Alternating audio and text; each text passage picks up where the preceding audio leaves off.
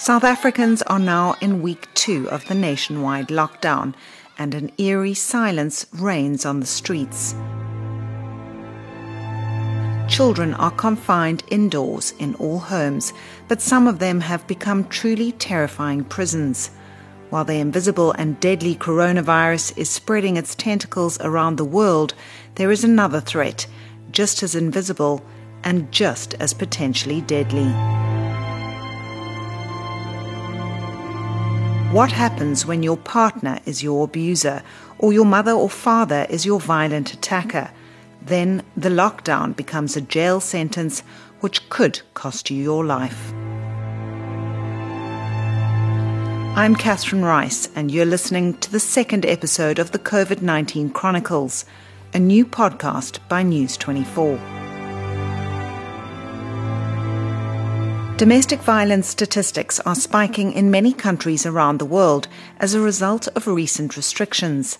France recorded a more than 30% increase in incidents since the start of their lockdown, and in Spain, calls to domestic abuse hotlines were up 18% in the first 2 weeks of their lockdown.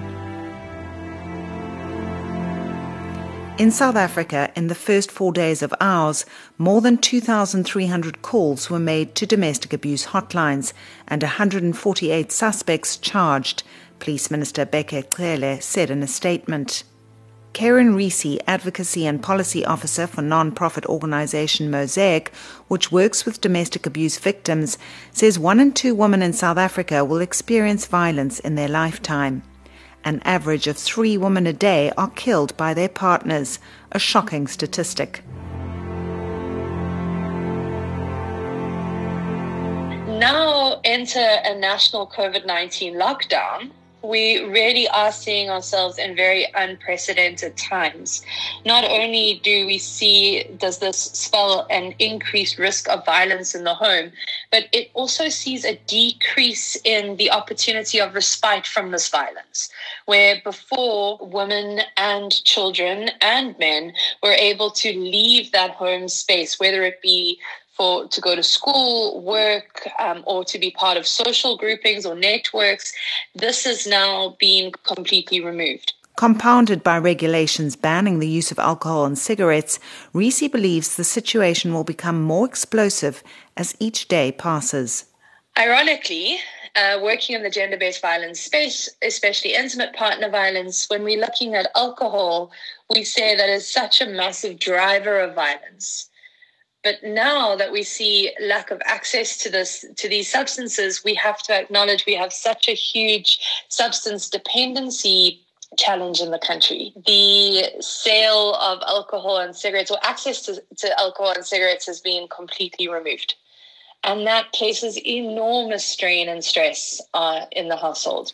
Head of the Social Work Department at the University of the Western Cape, Dr. Marcel Lant, says children are also at increased risk as tensions escalate. If you're living with a partner and you have a baby that's demanding, that has its own health issues, it's the matter of trying to keep that baby contained, to keep out of harm's way with a partner who is controlling or abusive. And then the third element is to contain the other siblings. And she says it won't just be disadvantaged families affected. Some affluent families will also experience increased conflict. You know, one parent might be traveling all the time and suddenly that parent is at home and wants to get involved in discipline that it's never been involved in before. And as their behavior deteriorates, you know, discipline then becomes attacks and vicious kind of physical attacks of these children. So they're not disciplined anymore. They're brutalized in the name of discipline. Reese says in confined spaces, when people are unable to escape each other, dynamics can quickly reach boiling point.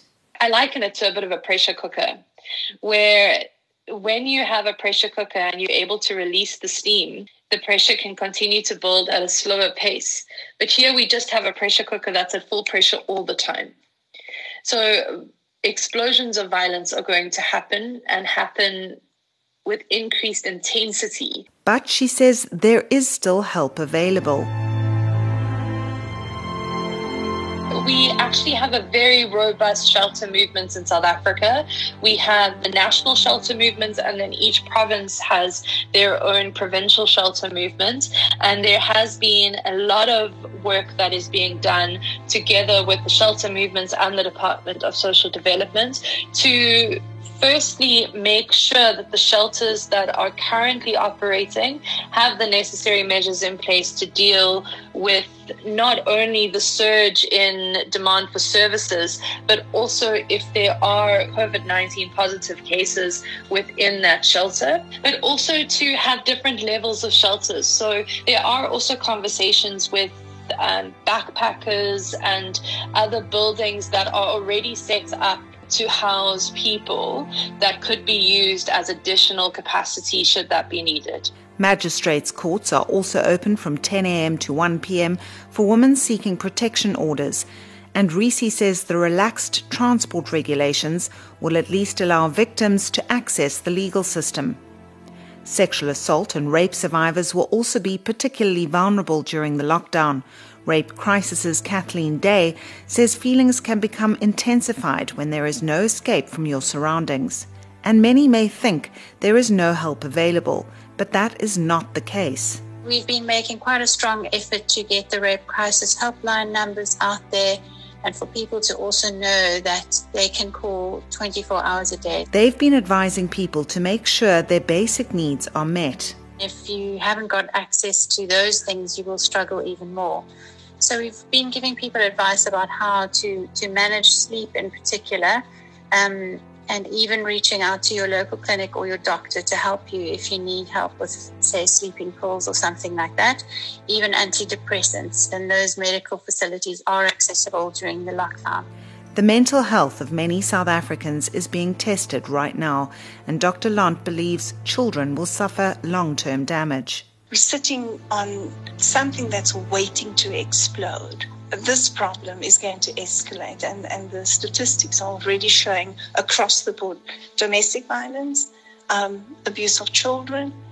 Remember, NGOs that work with these kids are on skeleton staff. Reese too believes violence will escalate, and while there is no doubt that the country's economy will suffer, it's the mental health of those behind those locked doors and their invisible suffering that will have lasting effects on the landscape and future of South Africa. I think we are going to see a lot of post-traumatic symptoms coming out of this, both from those persons who are experiencing the violence directly, but also those that are within a situation where this violence is occurring. We're not going to see the full effects now. We're going to see the effects months, if not years down the line.